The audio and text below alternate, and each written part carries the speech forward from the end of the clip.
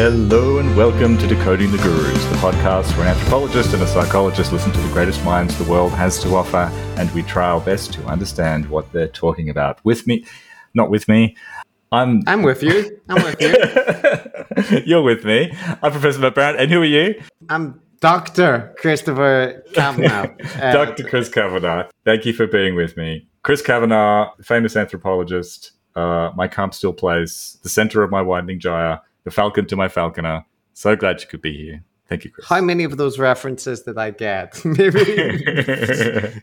I'm 044. But I'm all right, Matt. I've noticed that I've got 2 mosquito bites from yesterday, and that's very upsetting to me.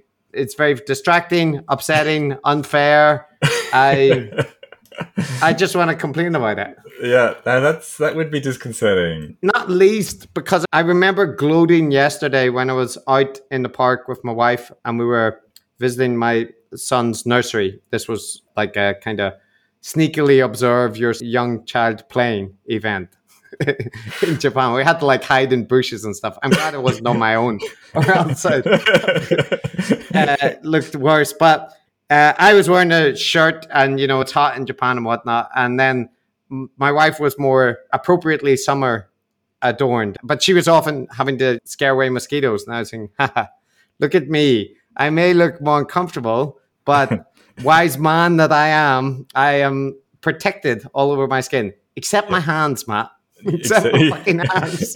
I've got 3 bites on my hand. Look, don't complain to an Australian about mosquito bites, mate. This is our life. No, look, you're native. You were born with mosquito bites. They were like flying around your cot when you came out. In my world, mosquitoes were something I read about in books. They were creatures that I heard tale of in legends, not things that I dealt with. The creature I had to deal with in Ireland was called midges. Oh, midges. Yeah, I heard that, and it really put me off visiting the Highlands in Scotland, because apparently it's just overrun with midges, and that sounds awful. You don't want them. But they don't. The thing is, they don't make that noise. Like when a mosquito goes near your ear, it goes... Yeah. That was a good impression. Yeah. Midges are just silent beasts. Silent killers. That's right. No, you're right. Midges are the worst. We have these things called horseflies in Australia, which are like... Oh, fuck. Yeah. They're just these massive, like they're like... It's like a drone strike. Yeah. They're so powerful. In London, I was at like playing football in the park one night and was attacked by what I subsequently discovered were horseflies. And my leg looked like I'd, been mauled by a cougar or something afterwards. But just these flies, and I looked at pictures, and their jaws are just this contraptions of death. Yes, so, Chris, I have to tell you, we went camping on Stradbroke Island, and the horseflies actually gnawed their way through the tent to get at our tasty flesh. Australian horseflies are on a different level. Like, I'm imagining a kind of Jumanji situation with a big pincer poking through the tent and ripping down. So, well, before we leave the topic of small insects, you've probably seen this too, which is the relationship that Japanese people, particularly young Japanese women, have. Are you going to be very racist, Matt? Are you going to refer to Japanese people as small insects before we leave the topic? The Japanese. No, this is going to be a reference to a charming little foible of the Japanese people who I respect immensely. But I remember once there was like a mosquito, a tiny little thing. I don't even think it was a mosquito. It was like less than a mosquito. And this young Japanese lady killed it, right? Yeah. And then went and got a tissue and then carefully collected the tiny corpse of this little thing and then carried it away and put it in the bin. Mm-hmm. Now, for me, coming from Australia, where you just smear those dead bodies all over your skin, and that's just the idea of collecting them and putting them away in the bin. I just found it really fastidious. You're a barbarian, man. You're a barbarian. That's not a Japanese point. Well, that's a respectable human convention that we don't leave insect parts smeared over our bodies after we crush them. I'm one of those odd people that feel emotionally bad after I kill insects of any stripe. Mosquitoes and insects that bite me, slightly less. This is because I feel they've forfeited, they're in my moral bubble of protection, and then they pierce it, and then the revenge is swift. Actually, Chris, that fits with everything I know about you, because I know that you are basically a good person, but I also know that you feel that if you are attacked, then you have moral. Yeah, and I'm morally upright towards insects. Less so people, but and I don't like them. It's like it's one of those things where it's like I don't want to feel bad for myself, so that's why I won't crush a spider. But I don't enjoy catching it and releasing it. No, it's just to stop the bad feeling, Matt. It's to stop the Catholic guilt. Yeah, exactly. No, I'm with you there. I'm an expert spider catcher and taker-outerer. Good, Matt. And so, look, it's just like the Dark Horse or the other podcast that give you this kind of biological, moral philosophy insight before we get on to the gurus of the moment. Their insights are fleeting and insubstantial. Our chatter about killing insects, that's the kind of deep shit that you can't get in the intellectual dark web or the I don't know, wherever else you go for your insights. So look, you're welcome. Look, we've made a good start on our 12 rules for life. This is rule 1: be kind to insects. Yeah, forget petting cats. Don't squash insects and wash your freaking arm afterwards. Unless they attack you, in which case, kill the little shits. Yeah. Rule number 1 and 2. 10 down, 2 down, 10 to go. All right. Before we get started, I wanted to do a bit of... Not before, Matt. We've already started. We're in the things. Insights are flowing. We've well and truly started. So we had some feedback on the last episode with Jesse Signal, and we had a really good thread from a mutual of ours on Twitter, Professor Nicholas H. Wolfinger. And he had some thoughts as another academic on this topic of how the incentives play out in academia in terms of interacting with popular culture and so on, and also the kinds of overselling that goes on. Like, he picked up on a couple of things we talked about. I mean, one of them was of that quick fix psychology with this individualist kind of liberal navel gazing kind of thing that we do in the West. And a lot of his work is about the social and structural factors that lead to socioeconomic outcomes. So he made that unfavorable comparison with that kind of middle-class white angst and soul-searching and so on in terms of approaching issues of race around inner reflections, as opposed to looking at structural factors, particularly like just the impact of intergenerational wealth in determining outcomes. There's a nice discussion on those kind of topics and the potential conflict in emphasis there on the most recent episode of Very Bad Wizards. I listened to it this morning, so it's sealing into my mind. So for anyone curious about an interesting discussion about those values and the potential conflict between them, the opening segment of the new Very Bad Wizards is worth seeking out. There's a free plug for the Very Bad Wizards, a rival academic adjacent podcast. Yeah, we're nipping at their heels, Chris. We're nipping at their heels. No, we're not. We're not even close. Don't spoil it. Don't spoil it, Matt. We got predictably critical feedback and various people disappointed with us for platforming Jesse. And like, one thing I want to say is that anybody who thinks that we're reorientating to become like a culture war or social commentary podcast, you're going to be disappointed, because we don't have any interest in that. So, we deal with the culture war because lots of the folks that we look at are immersed in it, and sometimes it delivers things that are worth talking about on the podcast, but we are not intending to become like week in, week out a culture war show. So if that's what you want, you're not going to get it here. So I'm just letting people know. What's that thing? Like, I'm flagging up people. I'm giving them the advance warning. Managing expectations. Yes, that's what I'm doing. That kind of political commentary can be gotten in many, many, many other places. So yeah. Oh, and Matt, the other thing I wanted to say very briefly is maybe on the back of the All in the Mind show that was released on us, the Guru Playbook, which if people haven't heard, it's a very nice 30-minute segment about the podcast and the kind of gurus we cover. But it resulted in us being up in the top 100, actually within the top 50 podcasts in society and culture in Australia for a little while. We have subsequently dropped out to below number 200, but still, we were there for a little while. So what's that thing? Leave reviews and read us up and do all that stuff. And actually, yes, also do leave reviews because I'm running out of cheeky or funny reviews to read. So yes, this is a call for big us up and write cheeky funny reviews so we can steal your content.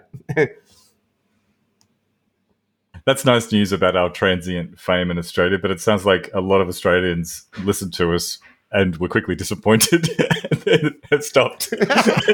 Yeah, well, it's just the fickle nature of fame, Matt. We've reached the dizzying heights of number 40 or something on the Australian podcast charts, and now we're back out. Maybe one day we'll get back there, but the dizzying heights, it was good while it lasted. No, it was.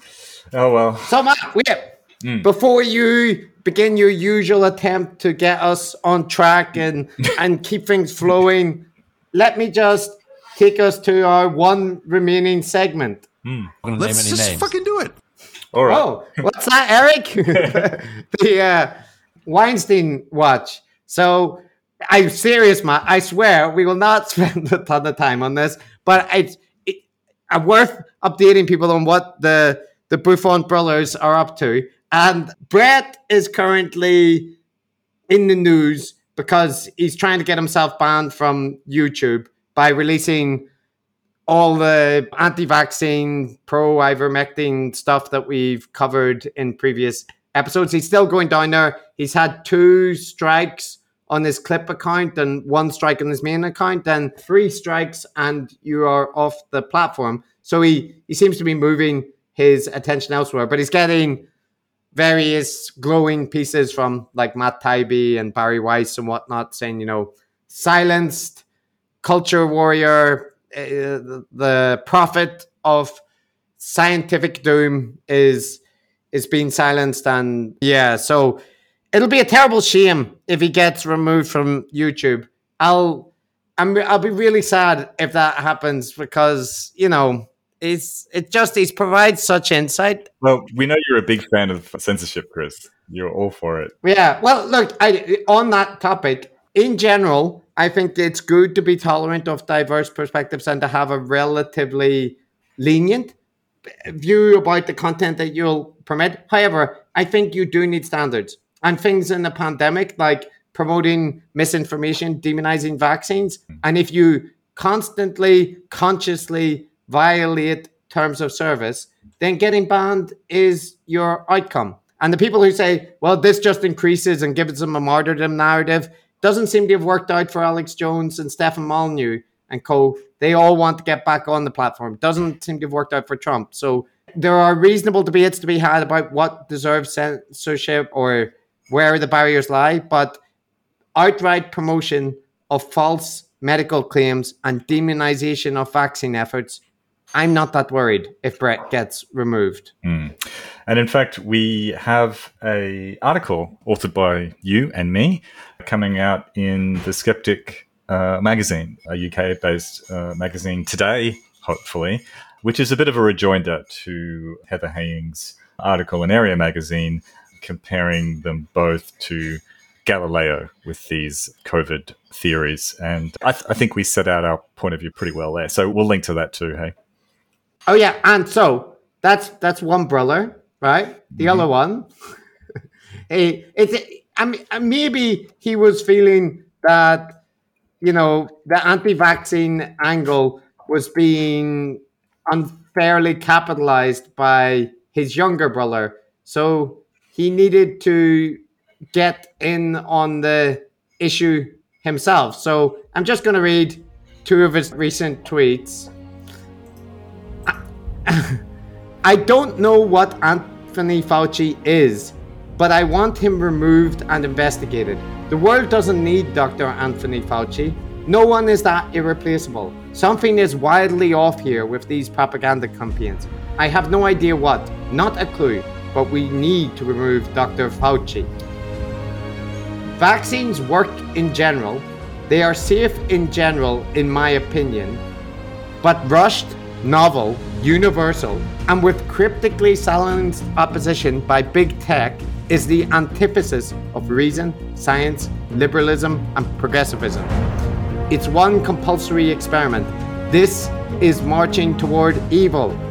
If there's a fertility consequence or an autoimmune crisis, or if these kids are dying from a vaccine that is more dangerous than the virus to young people, it will fall to people like me, who spoke out to restore faith in vaccines to clean up after Dr. Fauci.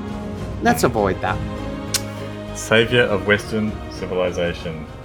Of our civilization.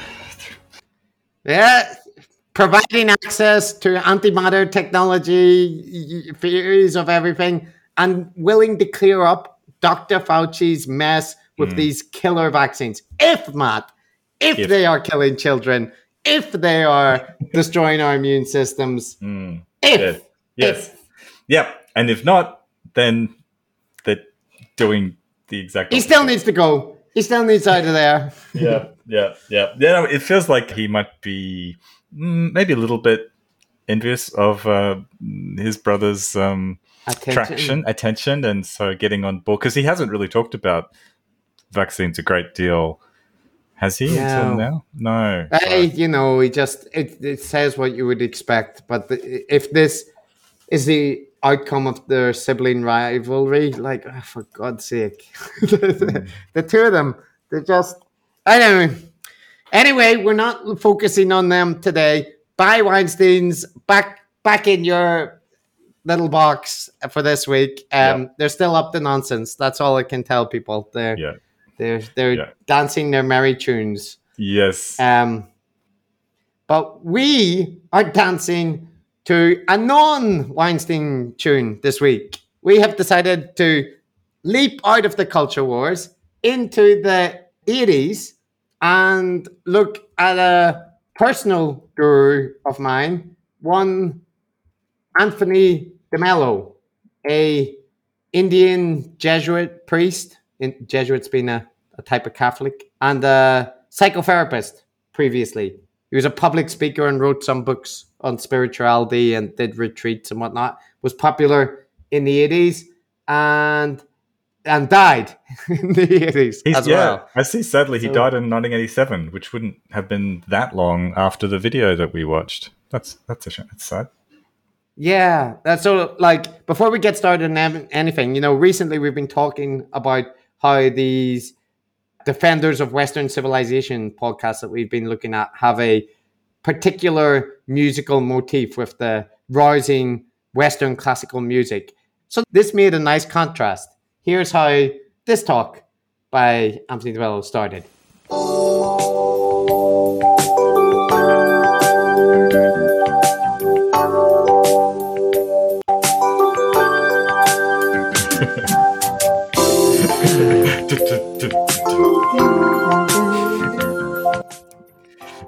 And so on. Yeah. But it's not the same, is it, as the boom boom boom like the. No, I like it though. It's nice. It makes me feel nostalgic for the 80s. It makes me want to listen to Icehouse and In Excess. Very different music, but these clips and episodes that we were looking at was this video lecture that was recorded called Wake Up, Spirituality for Today. And it was 3 lectures, right? 30-minute talks he gave, and they were combined into a video series that we watched. That would have probably been released on VHS tape, Chris. Yeah. I actually heard them on audio cassette. back in the day. Did you? This was, I don't even remember where I got them from, but I had the audio, I needed to turn them over and rewind and all that stuff. So it's an amazing image, imagining teenage Chris curled up in your little Irish, I don't know, cabin, hovel, I assume, and it was, after all the bombs, that's all we had left, Matt.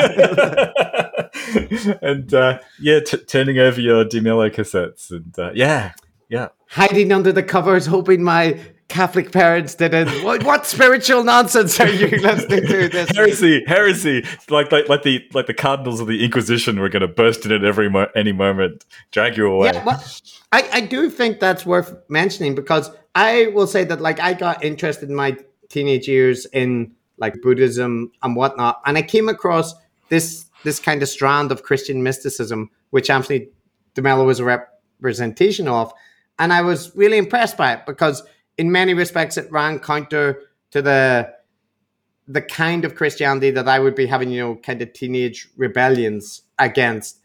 But then, after being so impressed by DeMello, I subsequently found out that after his death, Cardinal Prefect Joseph Ratzinger, who eventually became Pope Benedict, conducted a review of his work and released a warning that his books are incompatible with the Catholic faith and can cause grave harm. Was he excommunicated or anything like that?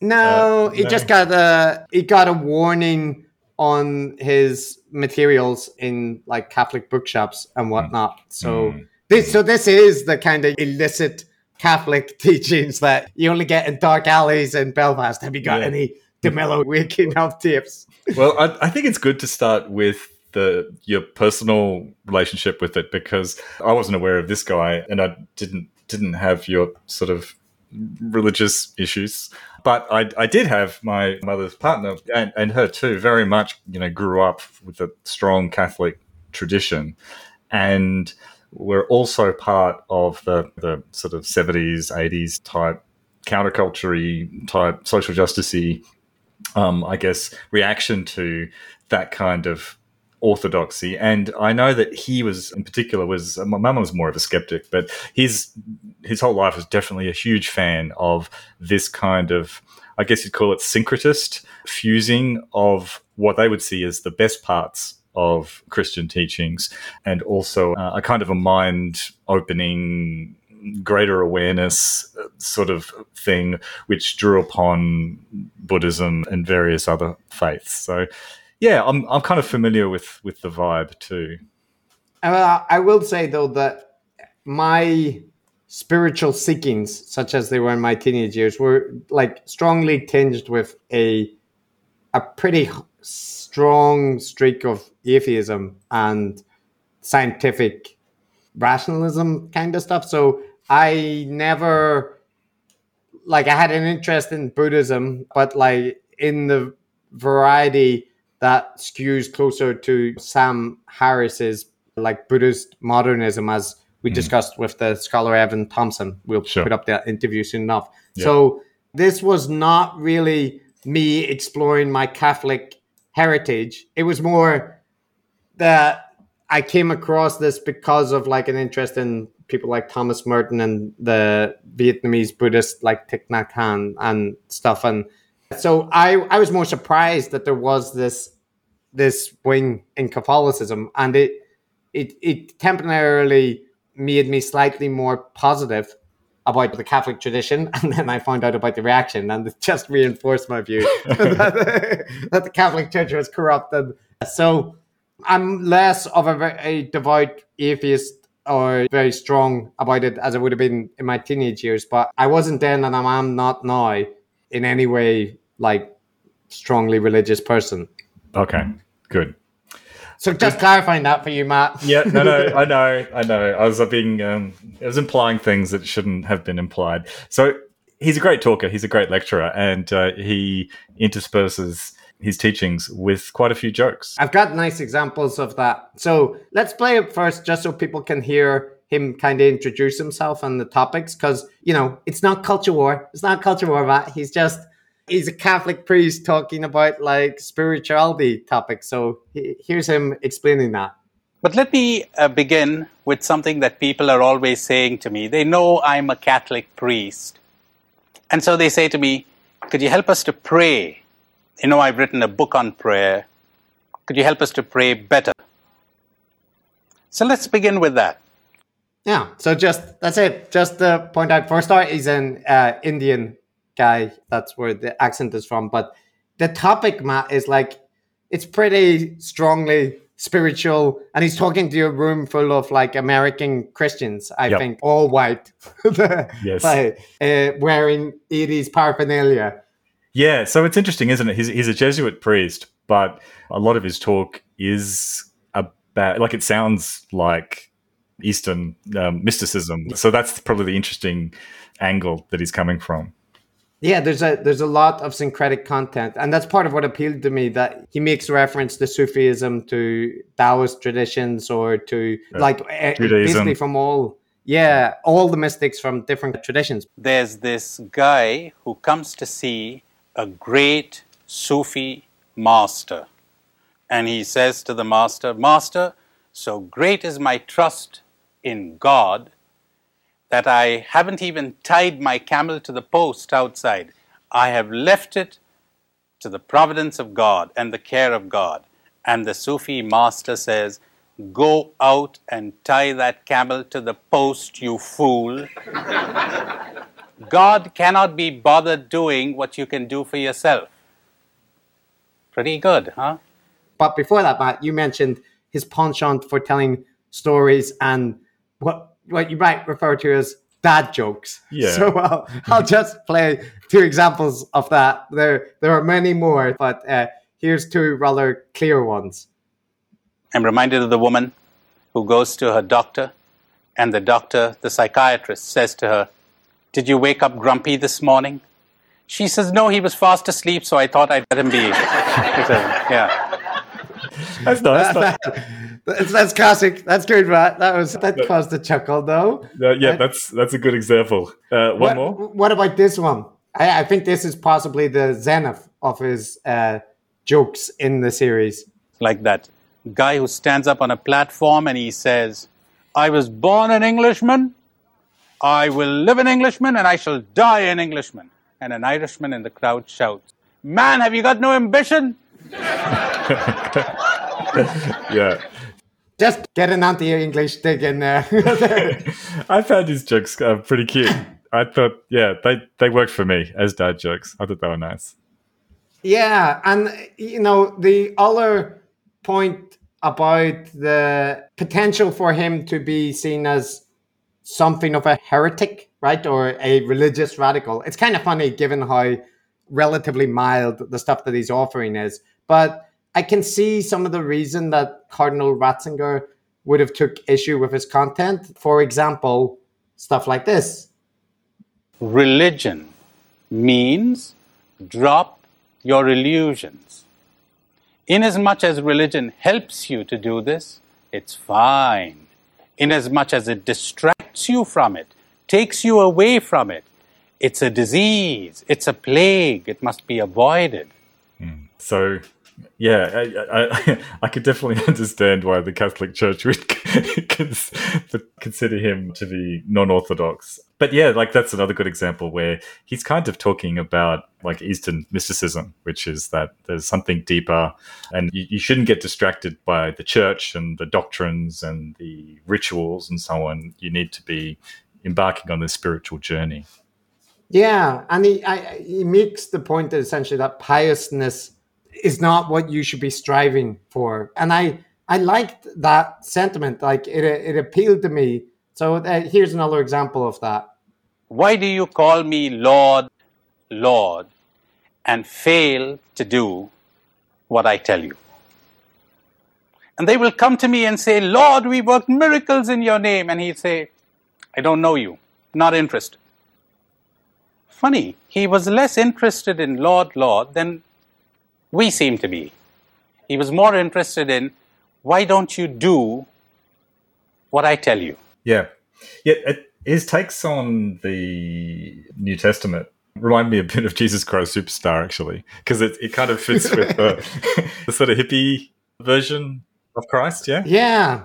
And there's a part in it where he basically makes the claim, which I think would be more startling to a Christian audience in the 80s in America than it is to us now, that suggests just being a Christian doesn't actually make you Christ-like, or doesn't make you better than other people or more living by his teaching. So he had an ecumenical kind of approach that suggested following the real teaching of Jesus does not require being a Christian. And again, there's a message that the Catholic Church is probably not super in favor of. See, the two types of prayer, there's the Lord, Lord. That's pretty good. There's something much better. Do what I tell you.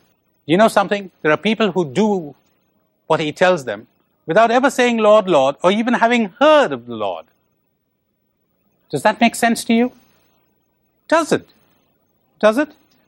Yes, wonderful. And there are people who are full of Lord, Lord, but mighty little else. Yeah. So, yeah, look, I got to tell you, Chris, when I listened to this, what I decided to do right from the outset is just put aside all of the stuff about prayer and religion and so on, because none of that's going to work for me at all. And nobody wants to hear my boring atheist take on religion, right? So what I did is I thought, well, I'm just going to listen to it in terms of life advice, you know, in the same way you might. Yeah. Yeah. And yeah, it gets pretty interesting, I think, in terms of his advice. Yeah. So those elements, they're not really central to the topic. Like the three topics he covers is how to pray, love, and I can't remember what the other one is, awareness or something like that. But in any case, like although those clips might make it sound like this has quite anti-institutional bias, it doesn't really. Those are like all the clips from the content where he basically takes that stance. So. Yep. Yeah, it's mostly. Yeah. I think you can mostly think about it as a self-help lectures in a way, because he's giving people advice how to be happy, essentially. Yeah, and I will say, Matt, that the way that you approached it, I approached it slightly differently in that I viewed it as I already know the content. I've heard it many times before, so I'm going to approach it the way we do with the other gurus and look at the techniques and the rhetorical methods that he uses to construct his argument. And I find a fair amount of them. I think in most cases, they're being used in service of points which are much less objectionable than the people that we usually cover. But at the same time, it is the same underlying manipulative structure at times to get people to see the validity. So I don't know where you would like to go first. Do you want to talk about some of the techniques, or do you want to talk about some of the content that you highlighted? I think we should talk about the content first, because I think that'll be the logical order. All right. So hit me. Tell me what what you pulled out of his philosophical musings. Okay, and you can try to find the clips that pertain to it. I've got them. I'm like a human clip library. Just bang, bang, bang. Okay, so I think one of the really important themes that these lectures are about is, well, the first one is about detachment. And he really emphasizes that a lot. So he focuses on the idea that it sounds very Eastern to me, where all of the things that we attach to, which is recognition or success or possessions and so on, are really like a drug that is actually addicting you and putting you on this wheel that's just causing further unhappiness. And what you need to do is detach. Let's take a look at those world feelings. They're not natural. They were invented by your society and mine to control us. They do not lead to happiness, only to excitement and thrills and anxiety and emptiness. And think of your own life.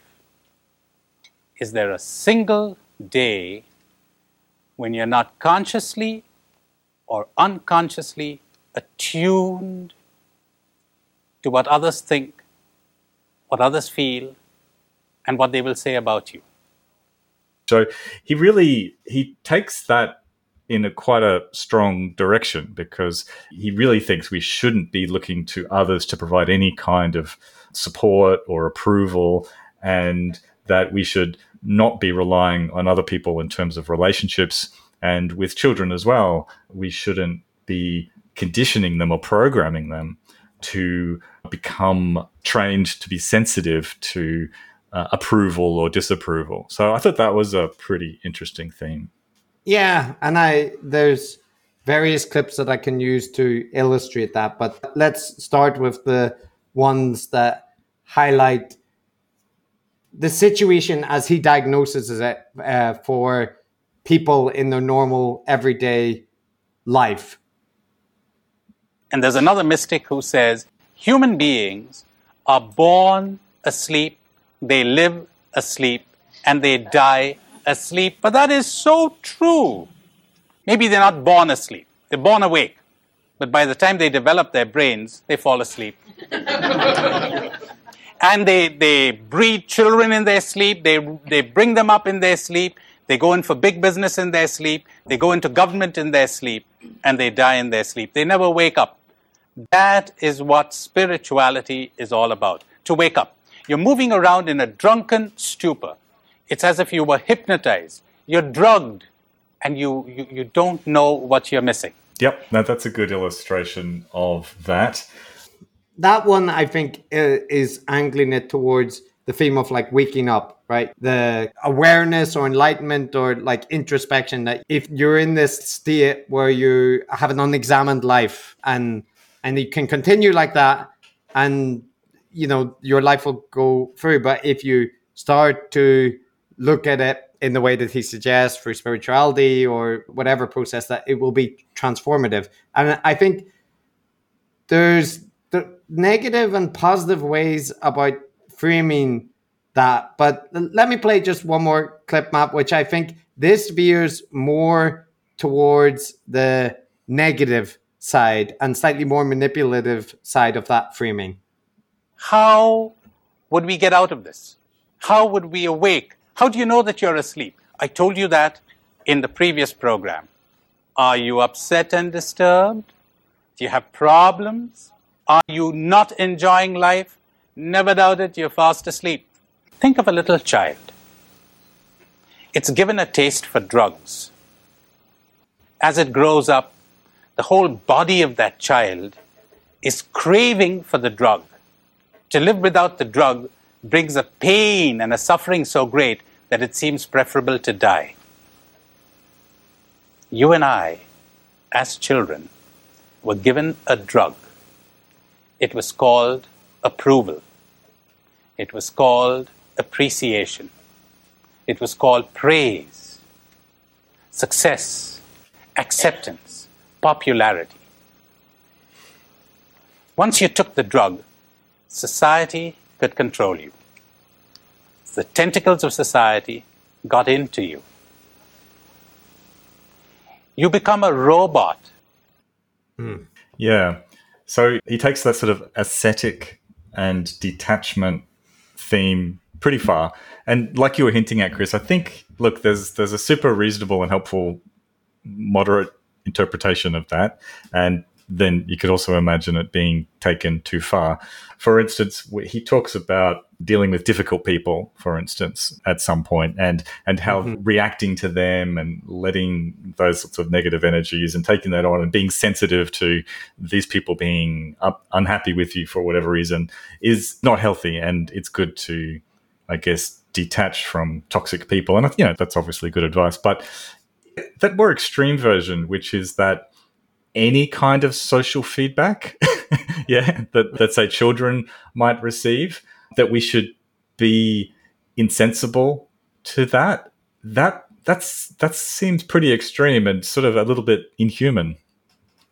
Yeah, so I think some of the descriptions come close to echoing what we would now regard as like tropes and red pill narratives, right? Like seen through the Matrix. And like to some respect, it's actually them that are aping this language, right? Because this came first. spiritual breakthrough language or transformative self-experiences is what the red pill culture warriors are drawing on, and what the Matrix drew on when it was covering these things. But in framing it about society has got its tentacles into you, it's controlling you, you're being manipulated, and you're asleep, you're in a docile state, right? All of that sits uneasy with me, because basically you can make those arguments and there's validity to how we're socialized and how we're brought up and taught, and we develop psychologically unhealthy habits and whatnot. But you can use that rhetoric to justify any insight that you want to package to people. So I think the insight that he's packaging is actually relatively useful for people and not so harmful. But you could use it to promote a Weinsteinian worldview, for example. Well, that other thing, though, which is that it's society that corrupts, that we're kind of born pure and very quickly become corrupted by the corrupt world in which we're in, and that the spiritual journey is a way of waking up out of that is that's a very old theme, obviously. And yeah, I don't quite buy that. And when I say it's inhuman, I think, to encourage people to not have any attachment to, say, their family and not be significantly affected, not in a truly deep sense, by, say, the loss of loved ones or whatever, or being rejected by, someone that you love. Yeah, that bothers me a little bit, because I think that kind of philosophy, and it is kind of an ascetic type of philosophy, is one that just sort of denies, the fact that humanness. Yeah, where, you and me, baby, we ain't nothing but mammals type thing. So, look, the other thing, this could be off topic, so we could talk about it later, but talking about his rhetorical techniques, there was one little thing there which stuck out to me, where he was talking about, the story where Jesus lost his temper with the moneylenders in the temple and drove them out and whatever. And he mentions that, but he says, oh, no, he wasn't really disturbed or angry about that, because see, that doesn't fit with his model of Jesus being this sort of ascetic, detached ideal. And I just didn't really buy it. Okay, Jesus was disturbed with the money lenders. We could add one more. How about the agony in the garden? Now, you mustn't take those money lenders as being literally losing his temper. I told you could get into action, but you want your blood pressure to go up? You could swing into action, you'll be more effective. You know how the surgeon swings into action? When he cuts. And if he was really disturbed in the agony, isn't it wonderful that he would also sometimes suffer from his programming as we suffer from ours, and pretty soon he steadies himself, because we're told that he steadies himself pretty soon. That's wonderful. Yeah, I can see that. Well, let me play some clips, I think, to illustrate this. So this one, I think Furler highlights the possible parallels with the red pill narratives. Is there a single day when you're not consciously or unconsciously attuned to what others think, what others feel, and what they will say about you? In other words, controlled by them, marching to the beat of their drum. And look around you and see if you find anyone who is freed from these feelings, world feelings. Everywhere you will find people immersed in these world feelings because they live soulless, empty lives. Jesus Christ. So if you have feelings, you're leading a soulless, empty life. I mean, that's one of the worst clips, but the notion that look around, they're all NPCs with no souls, like, tone down the rhetoric, man. Like, they're all right. But so, he's trying to argue that the people around, like this conditioning by society, that because people don't reflect on it, that it causes them suffering, right? And he wants to argue that he has an alternative perspective, which is a way out of it. Now, the part, Matt, that maybe, and this might be buying into his rhetoric, but where you point out losing attachment to your family or loved ones, for example, is bad. There's this two-step that mystics do in that argument, where they essentially argue, no, that's the wrong interpretation. Yeah. It's not that you don't have those attachments. It's that you have them all, but your reaction to that attachment has changed. Yeah. How do we get this? Through understanding. I talked about those illusions of ours. If you would see your illusions and your erroneous ideas, they will drop, you will change. But that you have to do. No, I know what you mean. In fact, I was going to say something similar, thinking of the rejoinder. And it's almost like they say, yes, you should still want things. You should still try to achieve things. You should still care about things. If you do what I'm suggesting, you will still feel emotions. You'll feel sad sometimes. You'll feel depressed sometimes. You'll feel angry sometimes. But you don't attach to those. They're like clouds in the sky, to use his metaphor. You're the sky. You're not the clouds. Now, suffering means to be disturbed by your pain, by your depression, by your anxiety. It's quite likely that as you embark upon this way of prayer, in the beginning the depressions will continue to come and the anxieties will continue to come. But in the old days, these were like clouds that passed through the sky, and you identified yourself with the clouds. Now you're the sky. You're detached from them, but they continue to come and go. Before enlightenment, I used to be depressed. After enlightenment, I continue to be depressed. Well?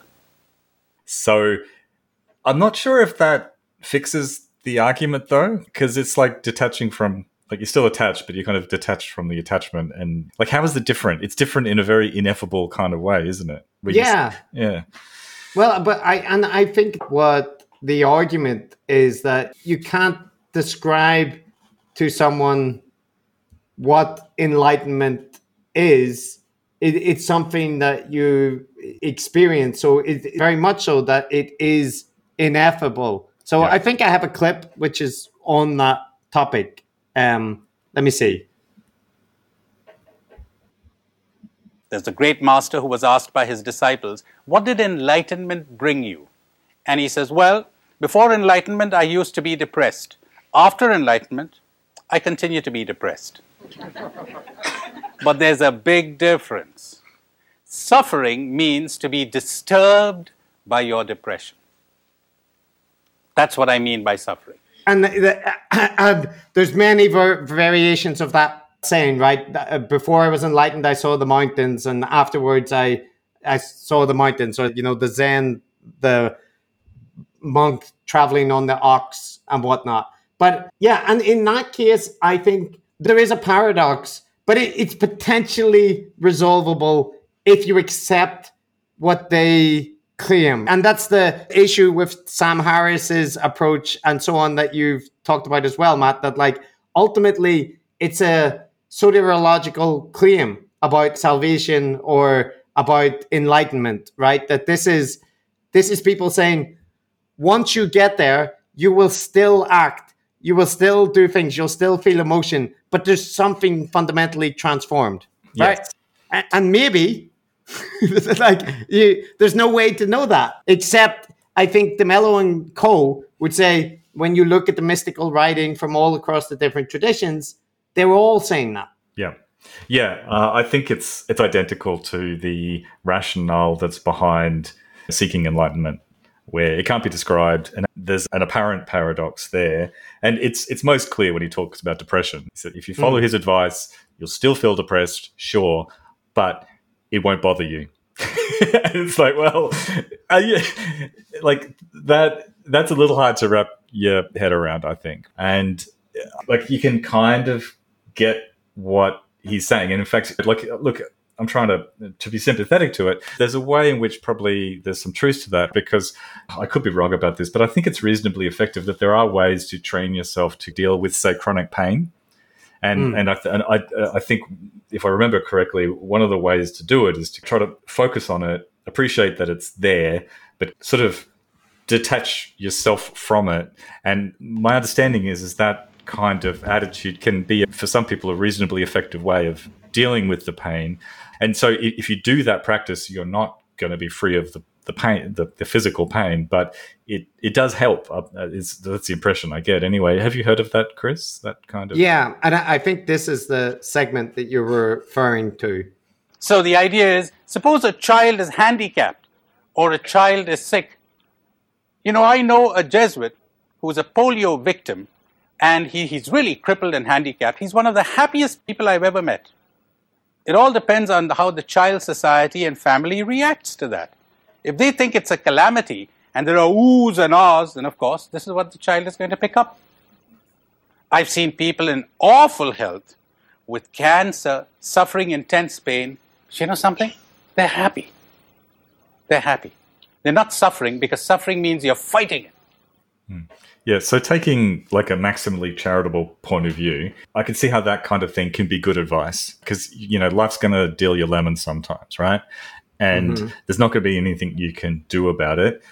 But what you can do is change your attitude to the adversity and adjust your perceptions such that it isn't the overriding thing that determines whether or not you're basically okay and happy. So think of something that is disturbing you right now, during these days, or something that disturbed you in the recent past. Think. And attempt to understand that the disturbance is not coming from outside, not from the events, not from those things, not from the fact that somebody died, or that you made a mistake, or that you met with an accident, or that you lost your job, or your money. Doesn't come from there. It comes from the way that you are reacting to the event, to the person, to the thing that is upsetting you. Yeah, and I think, we've criticized with Goop and on other, like JP Sears and stuff, this excessive focus on the self as being the most important element. But in some respects, again, there's a parallel here in the narrative, which is that what you need to work on is yourself and your reaction. The external circumstances are what they are, but the key thing for your happiness is to transform yourself. So here's an illustration of that. A woman who claims that she hasn't been loved and she needs it desperately. She goes to the movies and it's a great comedy and she's roaring with laughter. And for 10 minutes, she's forgotten that it's necessary to be loved. And she's happy. What do you know? When she comes out of the theater with her friend and she sees her friend go with her boyfriend, then she thinks, nobody loves me, I got no boyfriend. And he has a point, right? I think there's validity there to the fact that it can be helpful. And I think a lot of therapy does this, to realize that a lot of your suffering is self-inflicted. Your circumstances often are beyond your control. And like you say, Matt, it's human to react to abuse, physical or mental, in certain ways, or extreme stress. But there are also steps where you can stop inflicting additional injury to yourself despite the outside circumstances. And I think there is validity to that. But taken too far, it becomes this view that all that matters in the world is your internal reactions to things. And maybe that fits with Stoicism and those kind of philosophical traditions, that you can be tortured and kept confined, but nobody can imprison your mind. And I think that there's validity there, but also people can do a hell of a lot to you. And there's only these heroic figures who could be burning themselves to death and keeping their mind in control. And there are Buddhist monks that have done that in protest and so on, so it can be done. But I think that is verging on inhuman levels of self-control.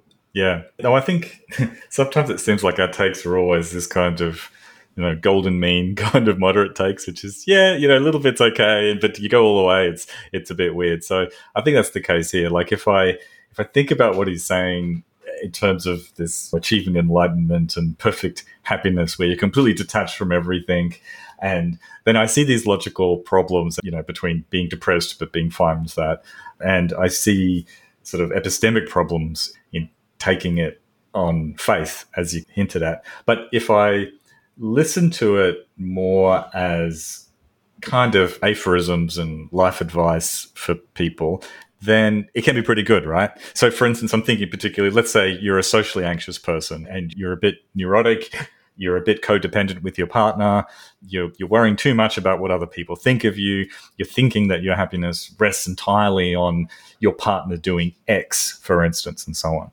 Then for someone like that, then a bit of this kind of stuff is excellent advice, I think, isn't it? Yeah. And that, so the insight that I found valuable as a teenager and that I still think applies is in reference to reacting to situations where you're dealing with difficult people or hurt or that. So here's an example of that. So with these two provisos, I'm not going to protect you from the consequences and I'm not going to push you around. You can do whatever you want and take the consequences. But I'm not disturbed. Imagine you're waiting in a line for a ticket and somebody breaks the line. Can you imagine how crazy it is that because someone has misbehaved, you're going to punish yourself? It's like taking a sledgehammer and hitting yourself on the head. You're going to get angry. You're going to let your blood pressure go up. You're going to lose your sleep. This is crazy. And everybody says it's normal. Well, they're all lunatics, that's all. They're lunatics. Yeah, so, imagine the kind of person who gets afflicted by road rage. And a lot of people do, yeah? They just get angry driving. Yeah. That's always struck me as a very weird thing. That's good advice, obviously, isn't it? I find that helpful that, when you're ruminating on something that somebody did that was unjust to you or that hurt you, that that person's not there now. So if you're playing over the hurt in your mind and feeling depressed because of it, it's a natural reaction, yes, but you're doing it. Yeah, right. That's right. And that to me as a teenager was very insightful. Yeah, I can imagine it'd be very helpful for an angst-ridden teenager, which I'm sure you were, Chris. So, I think in moderation, this stuff is excellent advice. Like the idea of detachment and not being overly sensitive to the kinds of rewards and punishments that other people like to deal out to you. So imagine dealing with people on Twitter or dealing with someone, just for instance, or dealing with a toxic work colleague. Then anyone who's dealt with toxic people know that they are very good at dealing out the rewards and the punishments to attempt to, I guess, train you essentially to do what it is that they want. And everyone has encountered those sorts of situations to one degree or another. And so some detachment from people is great. But when he took it further, then I think you could go a bit wrong because, if you're talking about raising a child and that it's somehow bad to ever reward them or discourage them from anything, then that's bad parenting advice. I'm sorry. We're social mammals, we're social creatures. We actually need a bit of social feedback, and we should actually pay attention to if we're not going to become psychopaths. So, Well, Matt, I think Follower DeMello has an answer to that complaint of yours. Let's just see. Okay. Would you stand up, please? Matthew. I'm trying to imagine myself as a parent treating my child without praise or affection or encouragement. That sounds like, when you describe it as a drug, as a bad thing to give a child, I just can't imagine myself being a good parent, a loving parent, and not giving that to a child. Okay, great. Affection is fine. Did you hear me say affection wasn't all right? A parent giving affection is fine. But think of this. We're all busy telling people that they're okay. You know why? Because somebody told them they were not okay. And you know something? You're neither okay nor not okay. You're you. Think about that, Matt. put that in the bike pipe and smoke it. Yeah, I am that guy in the audience. and I didn't find his answer.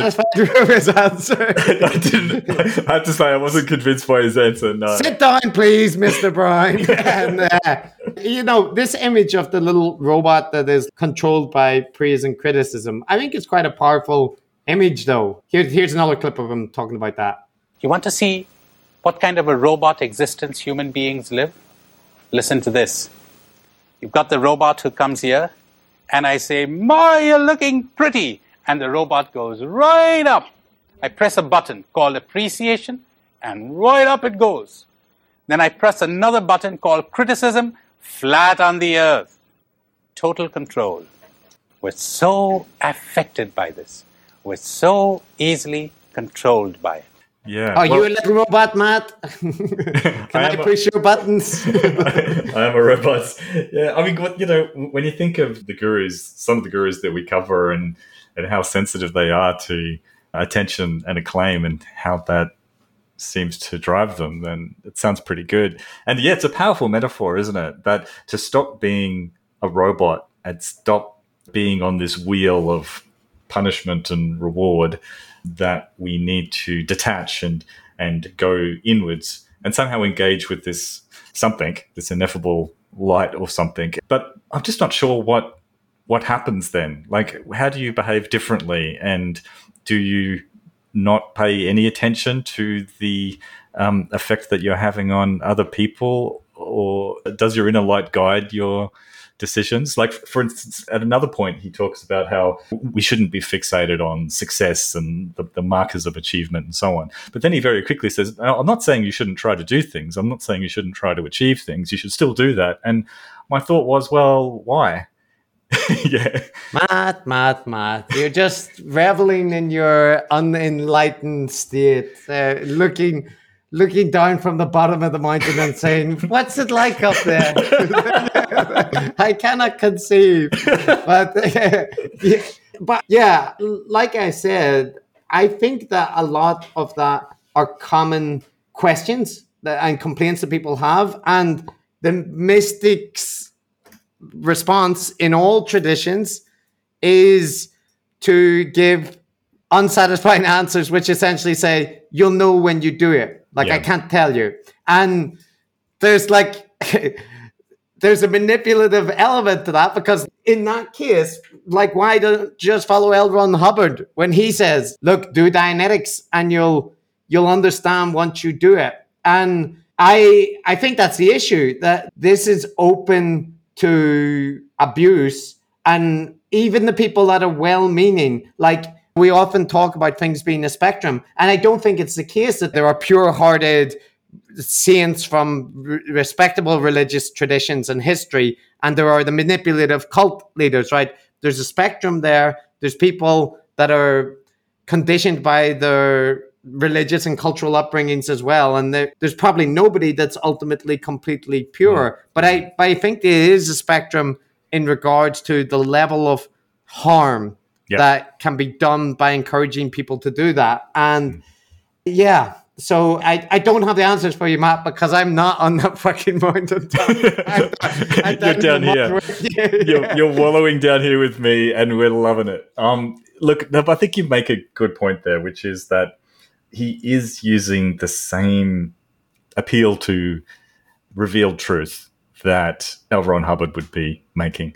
And everything I've seen, he seems like a lovely guy, and his advice largely seems good and helpful. He doesn't seem in the least bit toxic, at least from this one lecture series I've seen.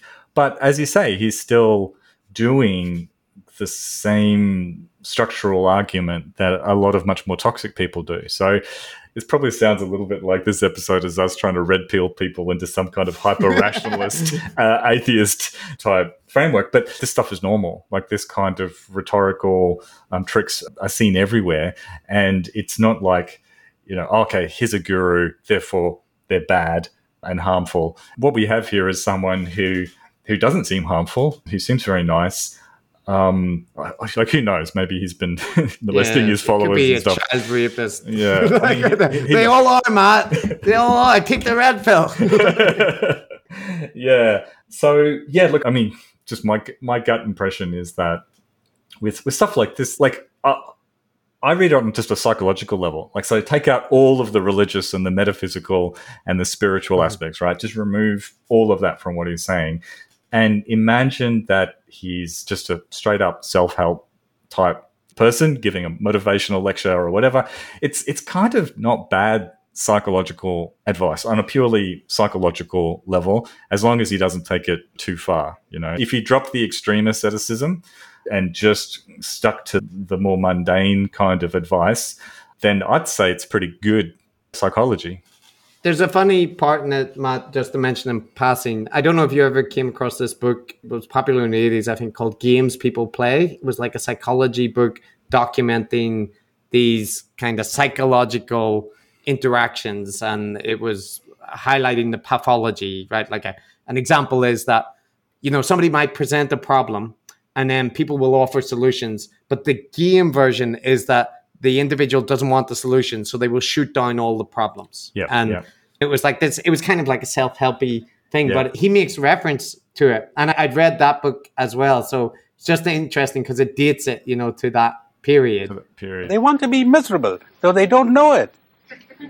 You read that book, Games People Play, and you'll discover how they're unconsciously wanting to produce their suffering. So they don't like the good part of the good news, but they don't like the new part of the good news.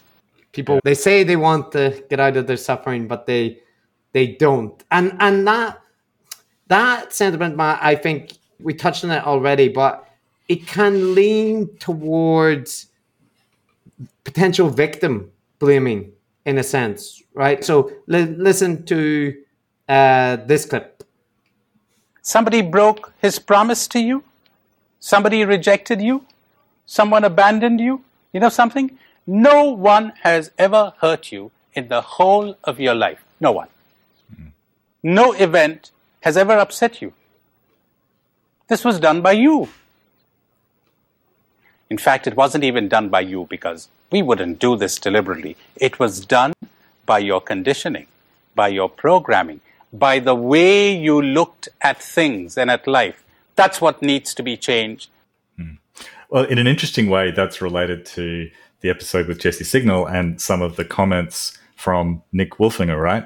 Because I think it's a common problem both with, I guess, spiritual mysticism, but also psychology generally, which is that individualistic, internalized focus, which is that don't worry about the world, look inwards because all the problems lie there and with you.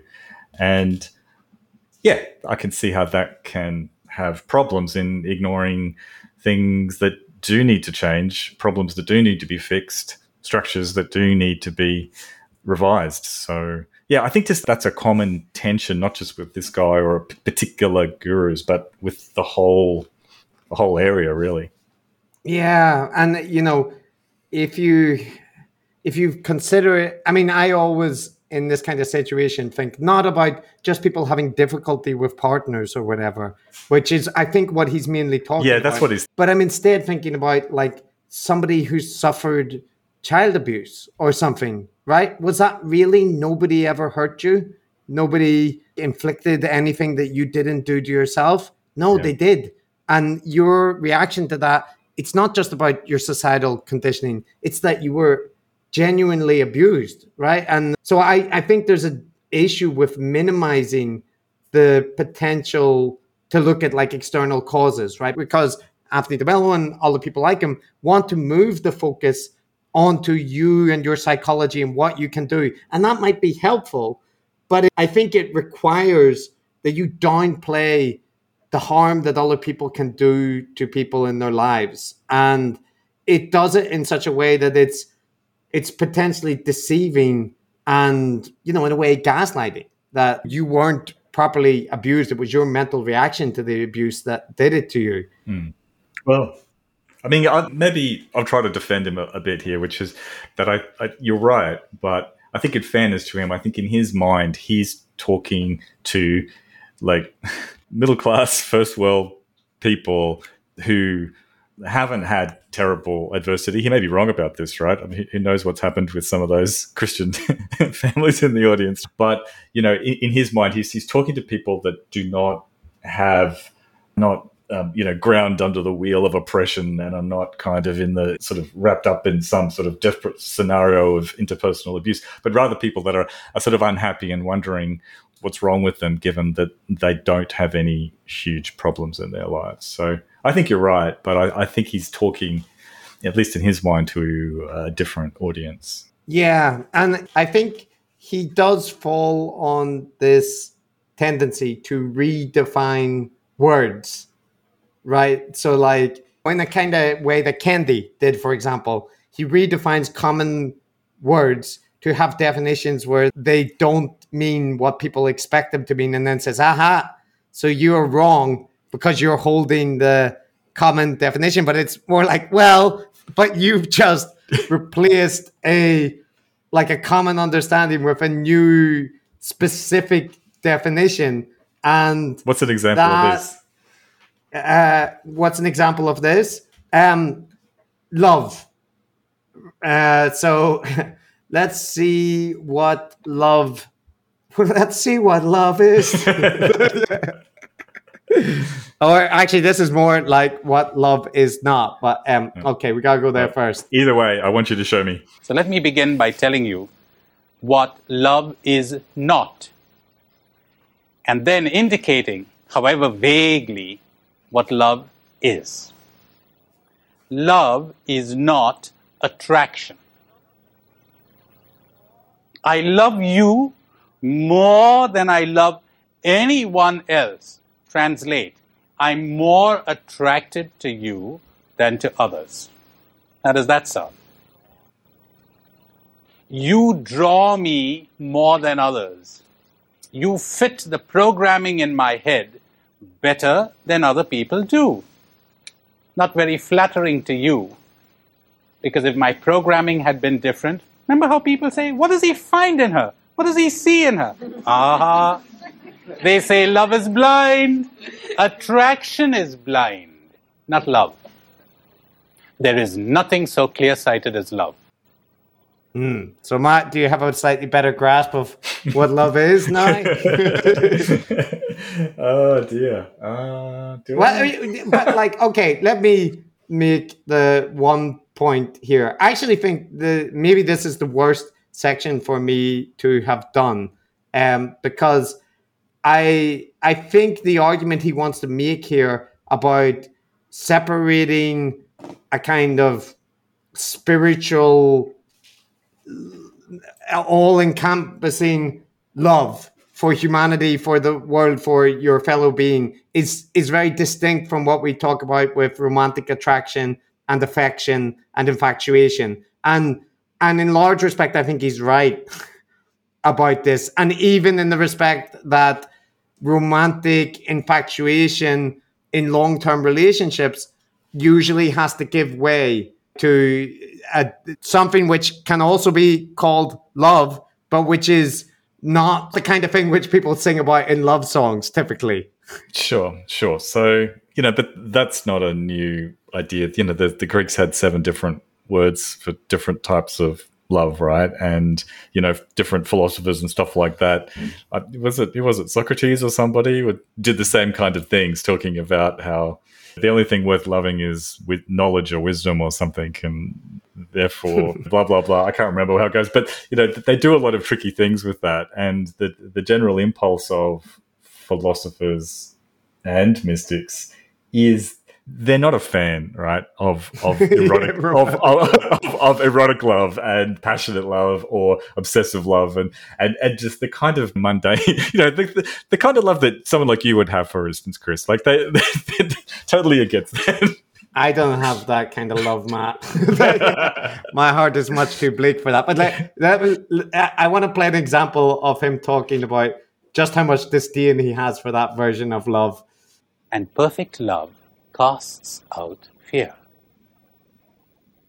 wherever there's desire of the type that I described, it always goes attended by fear. So love is not desire. Love is not attachment. Falling in love is the exact opposite of love. And it's canonized everywhere. It's a disease. Everybody's trying to give it to you. You find it in your movies, in your love songs. These are need songs. He's sounding much more like a Jesuit there, Chris. Love is a disease. Your attachment to your partner is here. You know, there's other parts in this, but it comes across as a Jedi at some point. You know, the attachment leads to love leads jealousy to anger. There's a reason for that, right? Because the fucking Jedis are just modeled off like Buddhists and Christian mystics. So so he's a Jedi, Matt. This is what it's about. Yeah, I was going to say, it's no surprise that he's so down on love, because that's definitely where the Venn diagram of Christianity and Buddhism, mysticism kind of overlaps, because for different reasons or similar reasons, they just weren't fans of very strong, like say, familial attachments, because, you know, God needs to come first, or if you're in the Buddhist tradition, then enlightenment or something needs to come first, and those sorts of attachments belong to the corrupt, mundane world around us. So they don't want us to be distracted by that. Yeah. And Matt, so part of the reason I liked Anthony DeMello was because I was interested in Buddhism, right? And there's a lot of echoes of Buddhism in this, and sometimes very explicit, like this example. Centuries ago, Buddha had these marvelous words to say. The world is full of sorrow. The origin of sorrow, the root of sorrow, is desire. The uprooting of sorrow is desirelessness.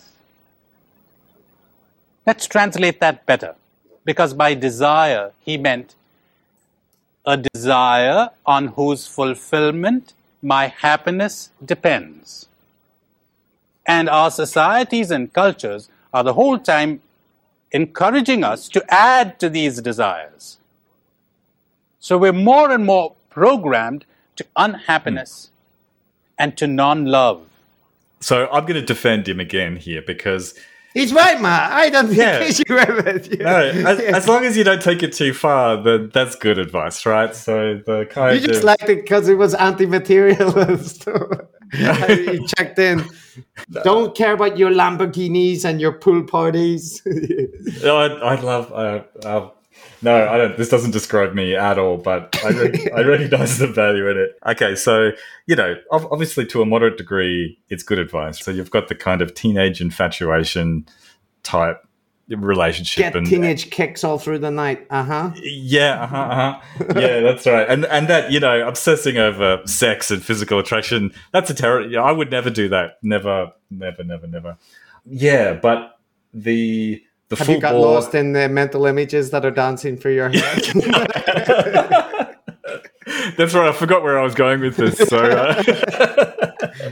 I wouldn't be interested in orgies and Lamborghinis. I'm just thinking of a pool party with cocaine. Russell and stuff. Brand there with his flowing locks. But like, okay, I will say, Matt, that like I've got issues. I think we should talk a little bit after this about some of the techniques, right? With that echo, some of the gurus. But I will say, I still find profundity in the kind of things that he's offering here in a way that I just don't fucking get when I listen to Russell Brand or when I listen, God forbid, Scott Adams or whoever. But like, even the people that are more on the spectrum of gurus who we've looked at that I think have reasonable points to make, I find this kind of stuff, because it's transparent in what it's about, right? This is a Jesuit priest trying to teach people about spirituality as he sees it.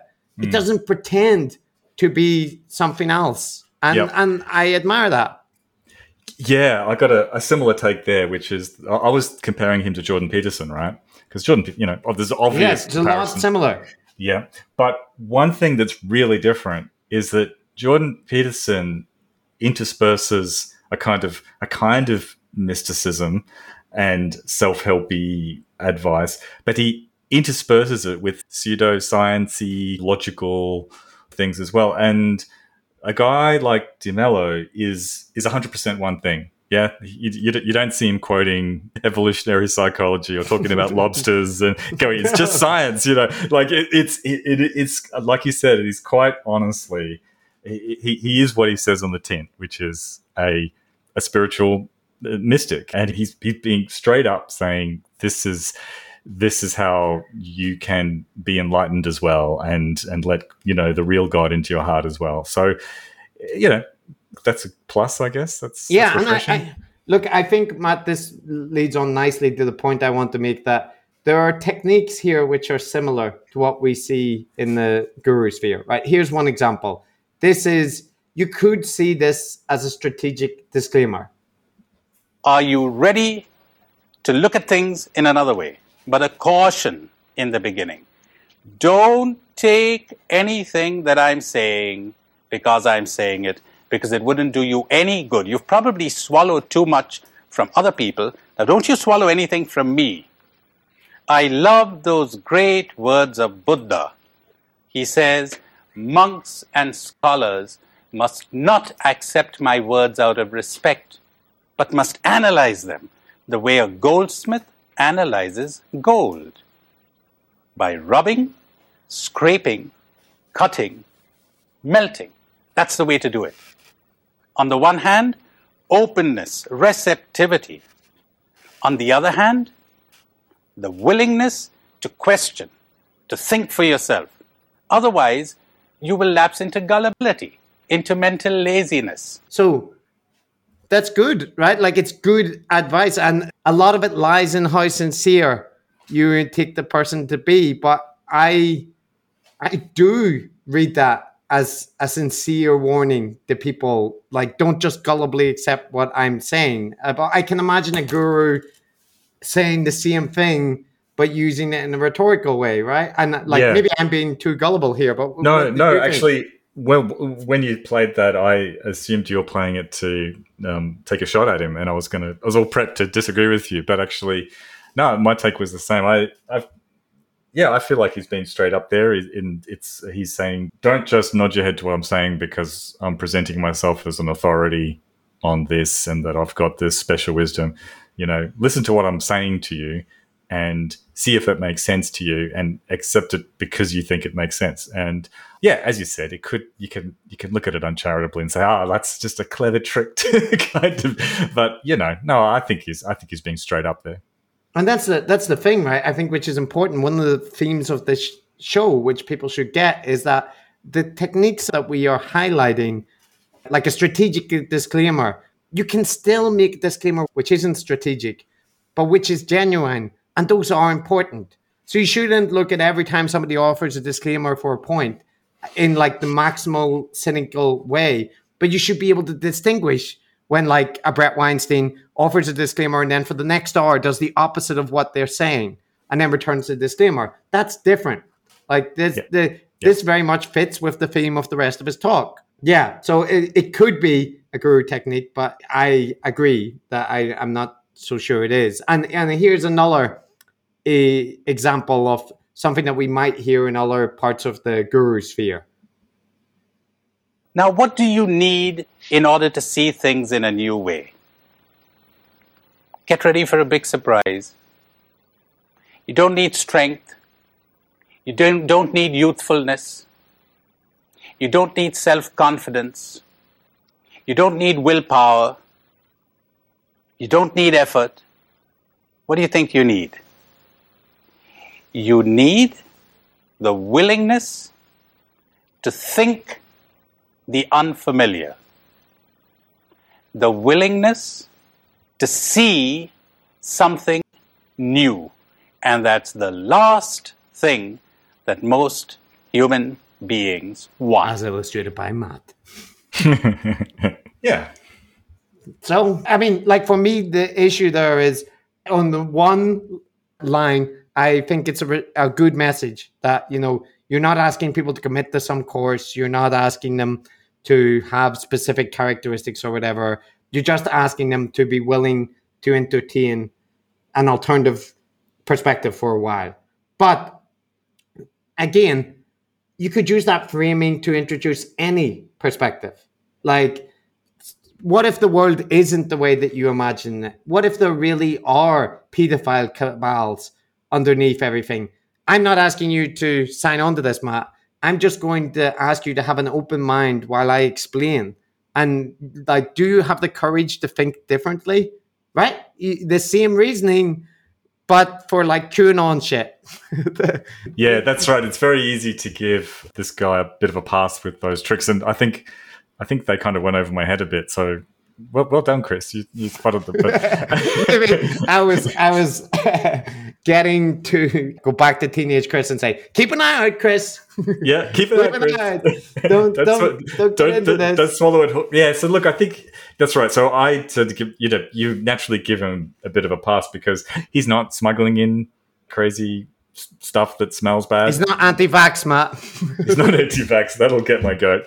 But, it's a little bit like, was it Dawkins or someone like that who was down on Christmas or the Easter Bunny or something and telling kids that there's an Easter Bunny. So the argument there, it sounds a bit silly perhaps if we talk about the Easter Bunny, but I think the argument is kind of sound, which is that the actual content may be innocuous. Yeah, Easter bunnies are fun. There's nothing bad there or whatever. But if you're getting people into the habit of just believing fantastical things, then that's a bad habit to get into because it can then be used to believe in stuff that isn't as fun as the Easter Bunny, right? It's just not a good practice. And I actually kind of agree with that. So yeah. I told my kids when they were very young, there's no Santa, you're not getting any presents. There's only rationality and logic. The cold abyss, you're just a sliver of light in between two infinite darknesses. Welcome to the Brown family. Here's your Carl Sagan, Demon Haunted World, and Richard Dawkins, the Selfish Gene. Good luck. Get on with sending your genetics into the next generation because that's my immortality too. That's all there is. Yeah. And they cried a lot, but I think they're better people for it. Well, yeah, I've had similar conversations with my children, so that's good. We're getting them mentally prepared for the cosmic evil and callousness of the universe that will consume them and all of us. But relating that back to your point, which is just that it's a bit naughty to use those rhetorical tricks, even when you're not smuggling in anything nasty. Yeah. Just because it's just it's best not to use them, basically, if you can avoid it. Yeah, and here's another one, which I think is like, it's definitely not as bad and actually touches on your Easter Bunny business, but it's a little bit like, I don't think this would be blowing so many people's minds in the 2020s as it might have in the 1980s. But listen to this, Matt. See what you think afterwards. That being an American is only in your head, that there are no American trees or American mountains. This is a convention that people are ready to die for. That's how real it looks to them. Has it ever struck you that Christmas Day doesn't exist except in your mind? In nature, there's no Christmas Day. But you got Christmassy feelings. That's right, Matt. Money. It's just a social convention, not paper. It's a social construct, man. Well, I'll tell you what, Christmas doesn't exist in my mind, that's for sure. But look, that's John Lennon, Imagine There's No Countries, etc. That's not very controversial. I don't think it would have been particularly mind-blowing for people in the 80s either, yeah? Maybe. He was just talking about the beginning of it is, looking out the window of a bus and realizing there's no border between America and Canada or whatever it is like. Yeah. Which used to, but I when he gave that example, I was just thinking of, that didn't apply in Northern Ireland. Republic. You could see the fucking border because there was a militarized wall. So, you can't anymore. Now that was taken away, though it might come back thanks to Brexit. But yes, the border's very ambiguous. So it depends where you go, whether borders are physical realities or not. Another point, Matt, the parasocial audience malarkey, or maybe not the parasocial, but more like praising the audience? But that's a good question. Helped clarify what I was saying. Anyone else? Oh, there are plenty of questions. That's wonderful. Yeah. Look, but I'm not gonna. I'm not flagging it because I did the same thing when I give a talk, right? When a student asks a question, even at a lecture, let alone a academic talk, that's a good question. I'm just saying. Look, Matt, I'm being mean because I like a lot of what he has to say, but I'm just saying this is something that we all do, or all people who are giving public speeches and whatnot. But there is an element of it, like Matt stands up and says, but Mr. DeMello, my kids, shouldn't I be affectionate to them? And no, shut up, Mr. Brown. I've already answered that. But that was a very good question. Thank you, Mr. Brown. And thanks. Okay, sit back down. Right? There is an element of social manipulation to it, or not social, psychological manipulation. And DeMello should know about this because he's talking about our conditioning and stuff. It's a positive stroke. Yeah, that's true. That's true. He's being inconsistent, Chris. Inconsistent. Maybe I'm the guy on the mountaintop telling him, "You're just playing along to your conditioning, man. You're all puppets in my marionette play." You can play that game any way you want to, can't you? Because, I could say to him that his idea of God is just this social conditioning that he's accepted as a reality, like the border between US and Canada. Man. Yeah. What about that? And, Matt, you asked for an example of like redefining concepts, and I give the one of love, which led us into a tangent, right? I think this is a more relevant example of that. Are you suffering? Do you have problems? Could it be said of you that you're not enjoying every single minute of your life? Did you enjoy the last 3 hours, every single minute of those last 3 hours? If the answer is no, if the answer is you are suffering, you are disturbed, you do have problems, there's something wrong with you, seriously wrong. You're asleep. You're dead. Now, I bet that with most of you, no one has ever told you this. Yeah, I wonder why. Yeah. Now that does sound an awful lot like something the Moonies would say to you on the street when they're trying to recruit you, right? Hey, do you feel a bit unhappy? Everything not perfectly right in your life? That's why you need to join us. Yeah. We have the solutions to all of these problems. This is a known manipulative technique of cults and also mainstream religious war. Have you ever sinned? Are you saying that you're sinless? And, they'll say, have you never done a mortal sin? And then you find out that mortal sins include things that you stole like 10 pennies from your mom's purse or whatever. And in the Bible, that says that if you don't repent for that, you're going to suffer for all eternity. Are you completely confident that you've repented for your sin? I have to tell you, so my brother's a primary school teacher, and like Australia doesn't, in the public school system, it's not meant to have this kind of crap in it.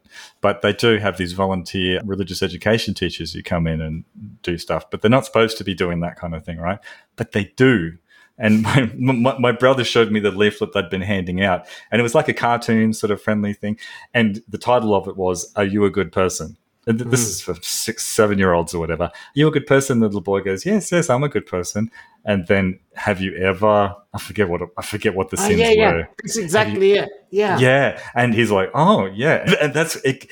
It was just so manipulative, and still makes me angry thinking about it that they distribute that sort of stuff at schools. Look, Matt, to give a culture war example, James Lindsay and Peter Boghossian, in their book, How to Have Impossible Conversations, suggest that one tactic to have a meaningful conversation with someone who holds different ideas from you is to ask them to quantify how certain they are of their belief. And most people will not say 100%. And then from that amount you can say, okay, so what would take you from 90% to 70%? And they argue this is a good way to engage a meaningful conversation. No, that's a manipulative technique that can be used in religious contexts or whatever. Are you certain that there is no God? Oh, you're 100% certain? What kind of scientific thing is that? You're 90%. Well, what would what would take you to 80%? It's like it's looking for this little crack in the logic and using all of your rhetorical might to wedge that open. And it's the opposite of a genuine encounter or discussing ideas. It is a rhetorically manipulative technique. And Anthony de Mello's reframing of any suffering, any discomfort, any distraction as you have something seriously wrong. No, you don't. No. and the sort of double trick to it too is that elsewhere in the lecture, he says that once you've done what he's suggesting you do, you're still going to feel bored and depressed and all of these negative things, but they just won't matter in a kind of ineffable kind of way because you've detached from them. So, like even anyway. No, you're right. That's a good point to make because, like, if you are consistent in applying it, you're basically going to say, well, you're still going to be like that, but you just won't be as affected by it. But like, were you dissatisfied? Yes. Well, you could be enlightened or you could not be. It's hugely depends on your reaction to that. That's right. It's not diagnostic. That's what I'm saying. Live by your own logic, man. You didn't expect people 40 years later would be microanalyzing your talk. This is what you get. He's looking down on us from Jesuit heaven. I think he forgives us, Chris. He's that kind of guy. Yeah, I agree. I'm sure he would see the humor in it. And well, look, so overall, we tried to get to some nice elements or stuff that we liked. And like I said, I still find a lot of this that I found convincing or useful. Like I would still recommend, with all the caveats, that it's an interesting thing to listen to for people. And it's certainly better than some of the culture war dross that we've listened to in recent weeks. Like, forget Brett Weinstein. Just go look de Mello up. That will do your life better. But I'll play 2 clips. This is like on the concept of love and attachment and whatnot. And it might be a bit Buddhist, but I'd be interested to get your thoughts on this because I find this perspective actually helpful and psychologically healthy as well. How could I love you if I don't see you? Now get ready for a surprise. Generally, when I see you or you see me, we don't see one another. We're seeing an image. A husband, does he relate to his wife or to his image of his wife? Is the wife relating to her husband or to her image of her husband? That experience is stored in my memory. I make a judgment on the basis of that experience. I'm carrying this along with me, and I'm acting or reacting to you on the basis of this, not on the basis of what you are right now. There's a picture on my window as I look through it at you. I'm looking through that picture. No clarity of perception. Well, I like that too, actually. That stood out to me as well, Chris, because look, we're in aphorism territory here. That's part of the course for self-helpy type stuff. But I found that helpful because like I'm one of those people that I'm very abstracted, I'm very absent-minded. I'm usually like 1,000 miles away from whatever's going on around me in some way, shape, or form. And it's actually good for someone like me to be reminded to pay attention to the people that, particularly my family, that I'm interacting with in that moment. And it sounds schmaltzy, it's whatever, but it's still good advice. It's good advice for everyone, whether it's your friends, your partner, your children, or whatever. It's very, very easy to get into that routine where you do relate to them in an automatic kind of way, and you're not really paying a great deal attention to them because they become like the furniture and stuff, the wallpaper. So that's good self-help advice, which is to stop and pay attention to the people that you care about. The Brown household is this dark place where the universe is bleak and meaningless, and you're all just the parts of the wallpaper in Matt's grand play of his life. We're getting insight, Matt. This is what self-help material is for. I I know what you mean, and I'm there with you. I think in this case, for me, a little bit more what strongly comes out of that. And, I think this is the part of good self-help stuff, that you can take different things from insights that are useful, is that the images that we hold of other people and the things which often make us upset or disappointed are when people don't behave the way that we think that they should behave.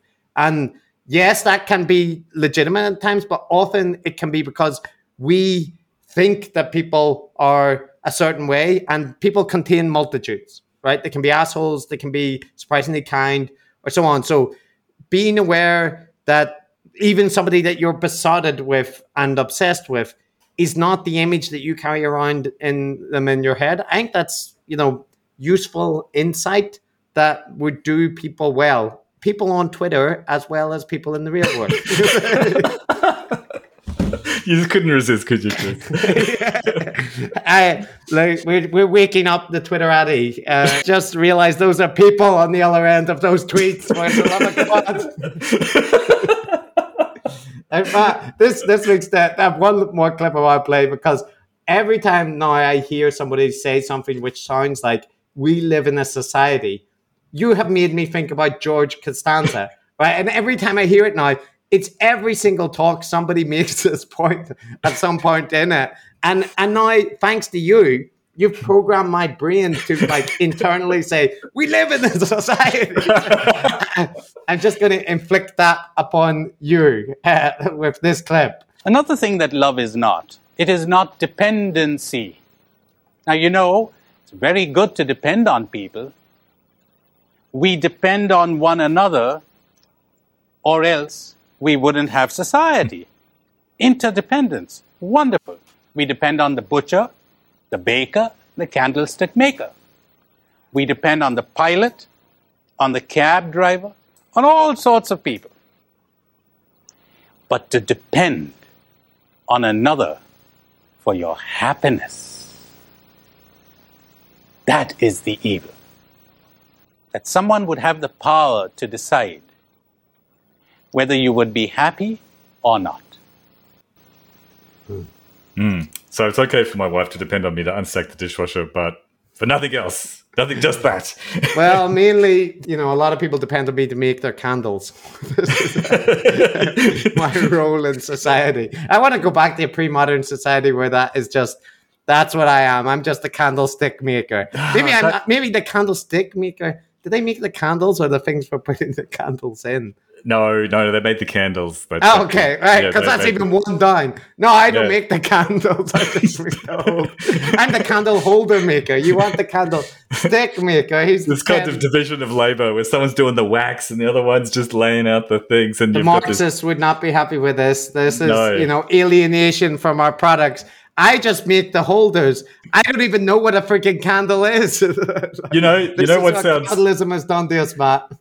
You know what sounds so appealing about being a candlestick maker is that I'm pretty sure there wouldn't be any Microsoft Outlook and emails and Zoom meetings or just meetings generally, especially committee meetings. Modern candlestick making is mostly Zoom meetings. Everything else has been automated. It's just the Zoom meetings. There's like product design meetings and discussing the latest 3D printer. That's right. Discussing how we're going to position ourselves and appeal to the mid-20s demographic. Yeah, it's much less fun now. Yeah. So sorry, you can't even be an innocent candlestick holder. We need to burn it. We need to burn it all down and go back, Chris. Agreed. That's one thing that I think we can all agree on. Well, Matt, so that was my positive thing. Did you have anything positive to say? Or is it just relentless cynicism from you today? Oh, you know that. You're the cynical one. Don't try to externalize that, Chris. No, look, my take's the same as yours, I think, on this one. Yeah, as I said a few times, I liked his aphorisms and his advice, as long as you take it purely on a psychological level don't take it to the extreme. You know, I don't agree with what he's saying about don't be emotionally attached to your family, and kids don't need to have any kind of socialization. You know, kids should just be engaging with their inner spirit and rather than being socialized. And socialization does involve some rewards and negatives. So essentially, I'm not on board with that religious mystic aspect of it, but purely as self-help, then I thought, yeah, I'd actually recommend this to people who, you know, this would be particularly good advice for someone who is maybe super obsessed with success and stuff like that and is feeling dissatisfied and a bit empty about it, or people that are kind of socially anxious and worry too much about what other people think of them and maybe need to be talked down a bit from that. So I'd prefer this to the Jordan Peterson style of Christianity, right? Like, this is much less about Christian exceptionalism, much more syncretic and world religion-y mysticness, which I appreciate. It doesn't have the cultural chauvinism. It's like drawing examples from old traditions. That's right. It doesn't have any of that baggage. It doesn't have the political undertones. It doesn't have any of that stuff. So it's kind of clean. And like I said, like I've got, you know, family members who are super into this whole way of thinking. Yeah, it's just like a super modern form of Catholicism, which is sort of merged with spirituality and also, as it happens, with social justice-y type concerns. And while my rationalist bro kind of sciencey type cynical persona recoils from that fluffy-duffy stuff, in my experience, the people who are into that stuff are pretty nice and pretty groovy. And I got no problems with it. Yeah, so like I think maybe a good place to end for old DeMello would be to let him play one of his little stories, parables, right? This one is about an old Jewish rabbi. Enjoy, Matt. I'm reminded of the Jewish rabbi who had served God faithfully all his life. And he said one day to God, God, I have been a devout worshiper and I have kept the law as best I could, and I've been a good Jew. Now I'm old and I need some help. Let me win the lottery. Will help for my old age. Well, he prayed and he prayed and he prayed and he prayed. And 1 month went by, and 2 and 3 and 5, and a whole year went by, and 3 years went by. And the man in desperation one day said, God, give me a break.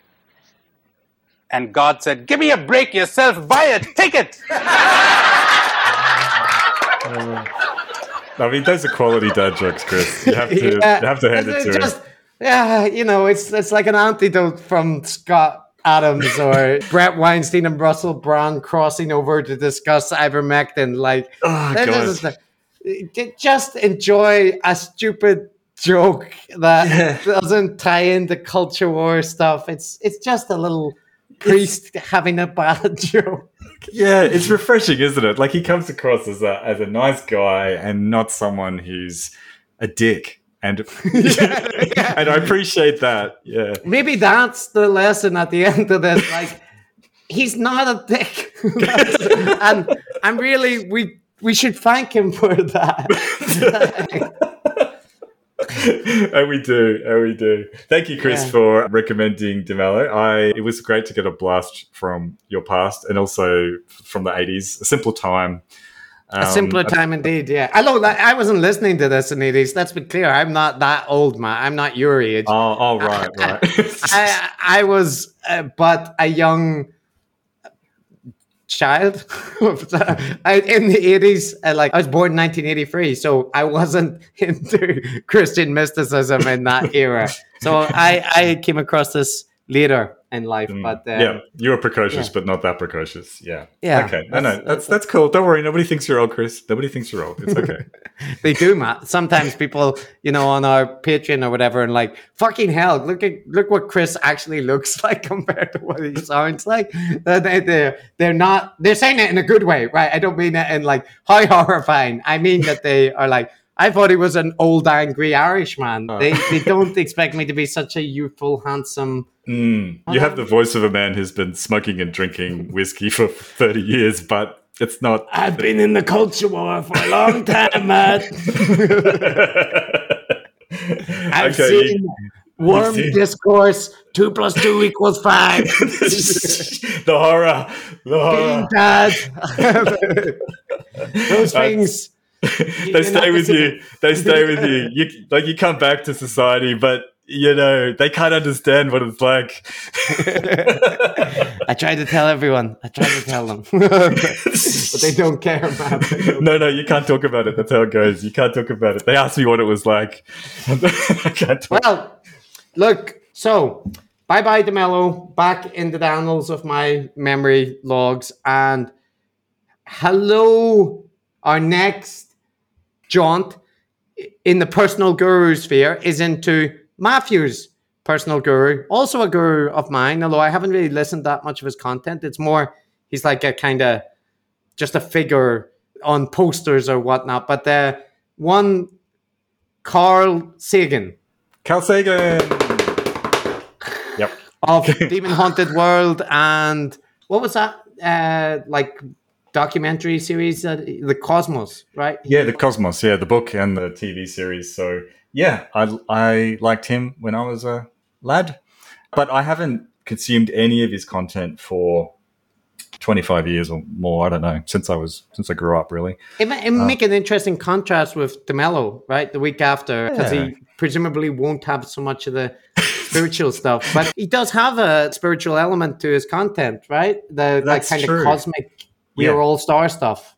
Yeah, groovy. Looking forward to it. Yeah, and I'll just note that we had considered doing Dawkins, but as the content that we were considering with Dawkins is his crossover with one Brett Weinstein, we will get to that, but not just now. Just give us a break. Give us a break. I can't deal with any more controversy. Not for a little while.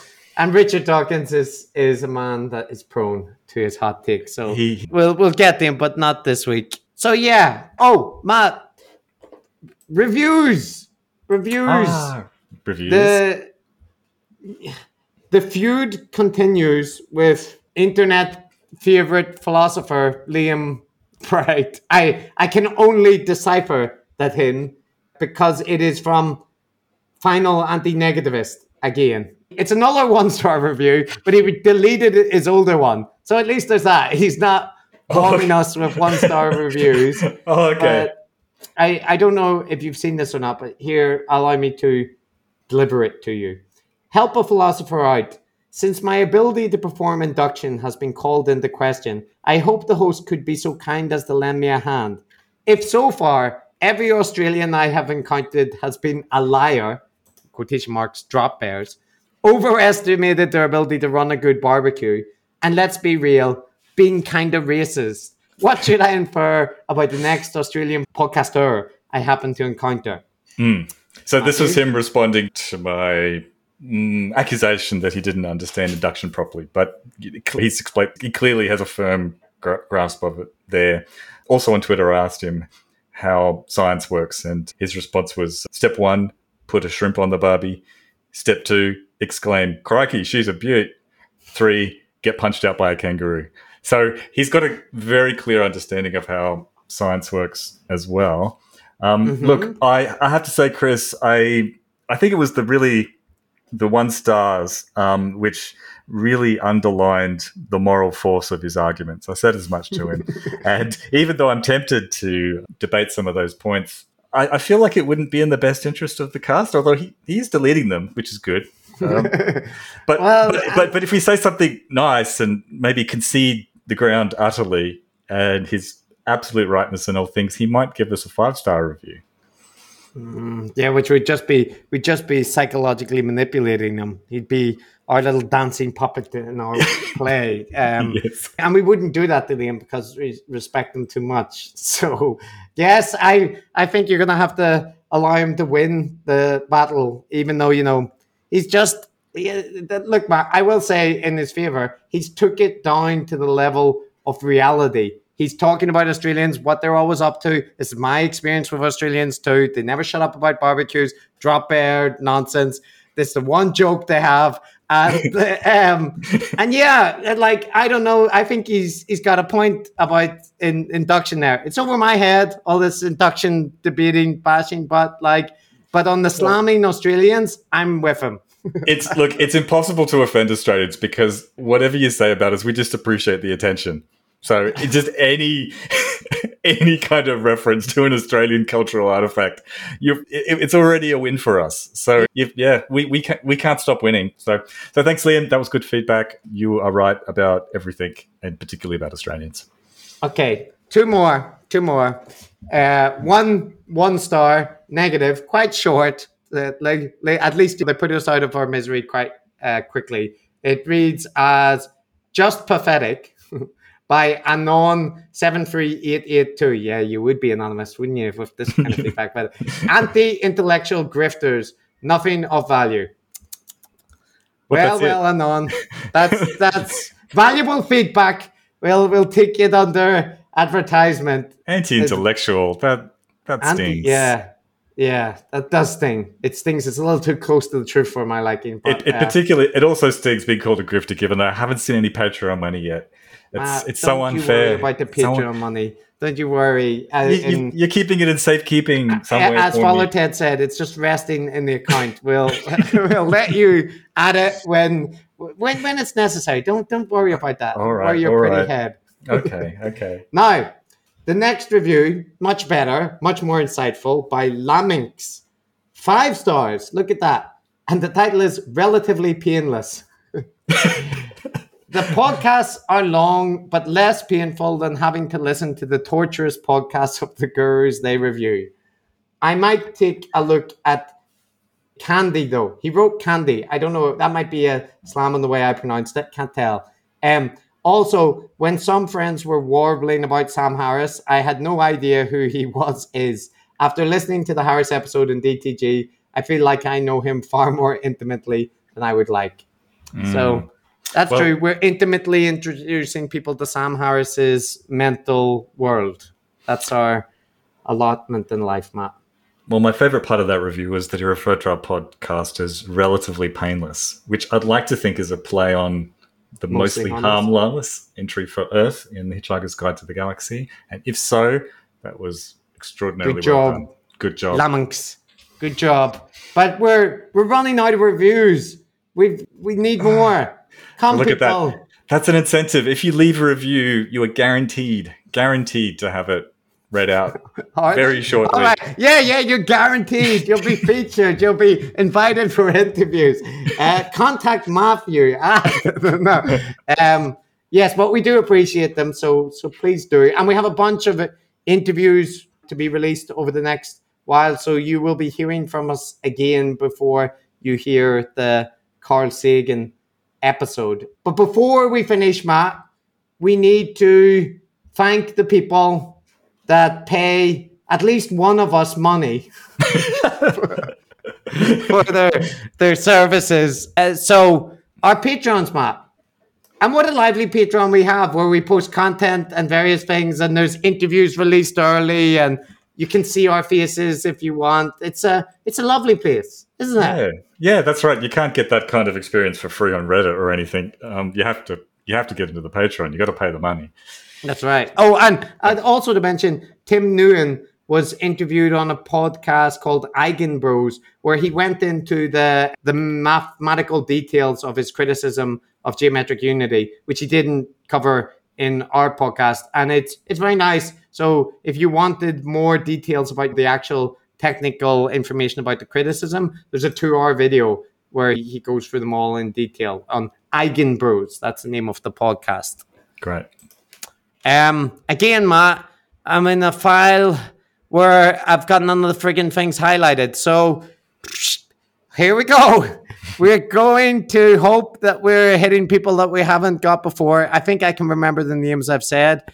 First up is Conspiracy Hypothesizers, Noreen Bowden, and Felicia Balcom. Oh, sorry. I can't do that. Noreen Bowden, Conspiracy Hypothesizer first. Thank you. Every great idea starts with a minority of one. We are not going to advance conspiracy theories. We will advance conspiracy hypotheses. And the mistake I made, Matt, of course, was that Felicia is a revolutionary thinker, not a conspiracy hypothesizer. Oh, sorry, Felicia, on behalf of Chris. Yes, he's deeply sorry for that. And here is the correct clip to be played after a revolutionary thinker. Maybe you can spit out that hydrogenated thinking and let yourself feed off of your own thinking. What you really are is an unbelievable thinker and researcher, a thinker that the world doesn't know. Okay. Nice. Now, we also have Max Plan, who is a galaxy brain guru. Rare, but they do exist. He's added to the constellation. Is that a high tier? I forget the tiers. That is the highest tier, Matt. Oh my goodness. Oh my God, thank you. Yeah, here, and here is his incredible reward. You're sitting on one of the great scientific stories that I've ever heard, and you're so polite. And, hey, wait a minute, am I an expert? I kind of am.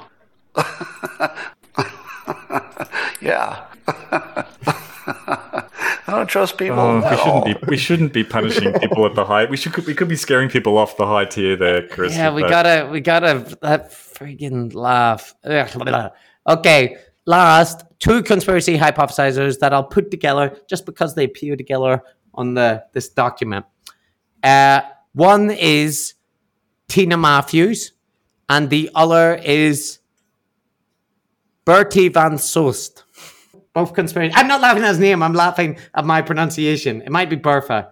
So apologies. In either case, you're both conspiracy hypothesizers. Thank you. Every great idea starts with a minority of one. We are not going to advance conspiracy theories. We will advance conspiracy hypotheses. Here we are, Matt. That's shout outs for today. By the way, am I ever going to get a shout out? Because I'm like a top tier Patreon of our own podcast. That's right. So you can participate in because of the server stuff. It only lets you come in if you're a Galaxy Brain contributor, or it only allows one of our accounts to be a host. It's a sacrifice you make, Matt. You know what, Matt? You are here. Thank you. You are a Galaxy Brain guru. Thank you, Matthew Smith. Oh, you're so welcome. You're sitting on one of the great scientific stories that I've ever heard. And I'm happy you're to. so happy polite. to be. And, hey, wait a minute, am I an expert? I kind of am. I really am. Yeah. I don't trust people. Well, I gotta say that makes the subscription all worthwhile. Having that played for me, yeah, it was worth it. It was worth it, and you will be available at the end of this month again for the monthly call-in chat live stream thingamajigger. So that's your reward for paying that monthly $10. So thank you, Matthew, and this has been fun. And thank you for not tearing apart my personal guru. He got off relatively lightly. I was probably more harsher than you were. Yeah, you're probably paying closer attention than me. He's, I liked him. He's all right. He's a good bloke. So, and look at the fine fella you've grown up to be. So you couldn't have done, you can't be doing that much harm. True. He's done one thing good in his life. Influenced a young teenage me. Man. Oh, by the way, one notification I want to give to people. If you don't see me, it's mainly Chris, right, who's interacting on the Patreon account. And there's a reason for that, which is that they have a verification thing where the verification has to go to, I just realized it goes to decodingthegurus@gmail.com, which I could check, but I don't. So that doesn't really work. I'm glad to give people that notification, Matt. That's a very important clarification. So did everyone get that? It's mainly me that does all the work on the Patreon, because Matt could log in if he checked the email account, but he doesn't do that. So thank you for pointing that out. I'm glad you clarified that. Yeah. well, Matt, good point to finish on. And as per usual, I will advise you to grovel at the feet of your muscle master. Why not? I'm not doing anything this weekend, so I'll take that advice. Back. All right. Enjoy.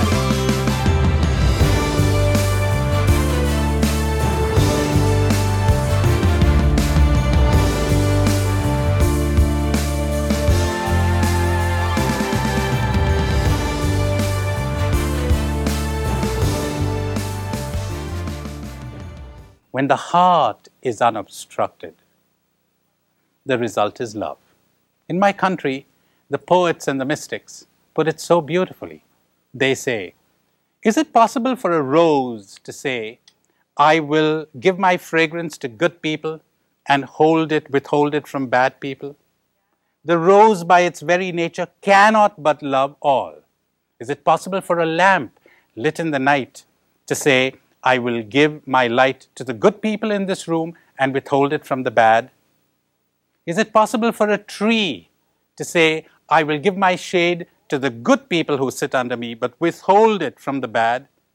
It cannot. And the poet Kabir will say, the tree will give its shade even to the man who is striking it down, and if it is a sweet-smelling tree, it will leave its scent on the axe.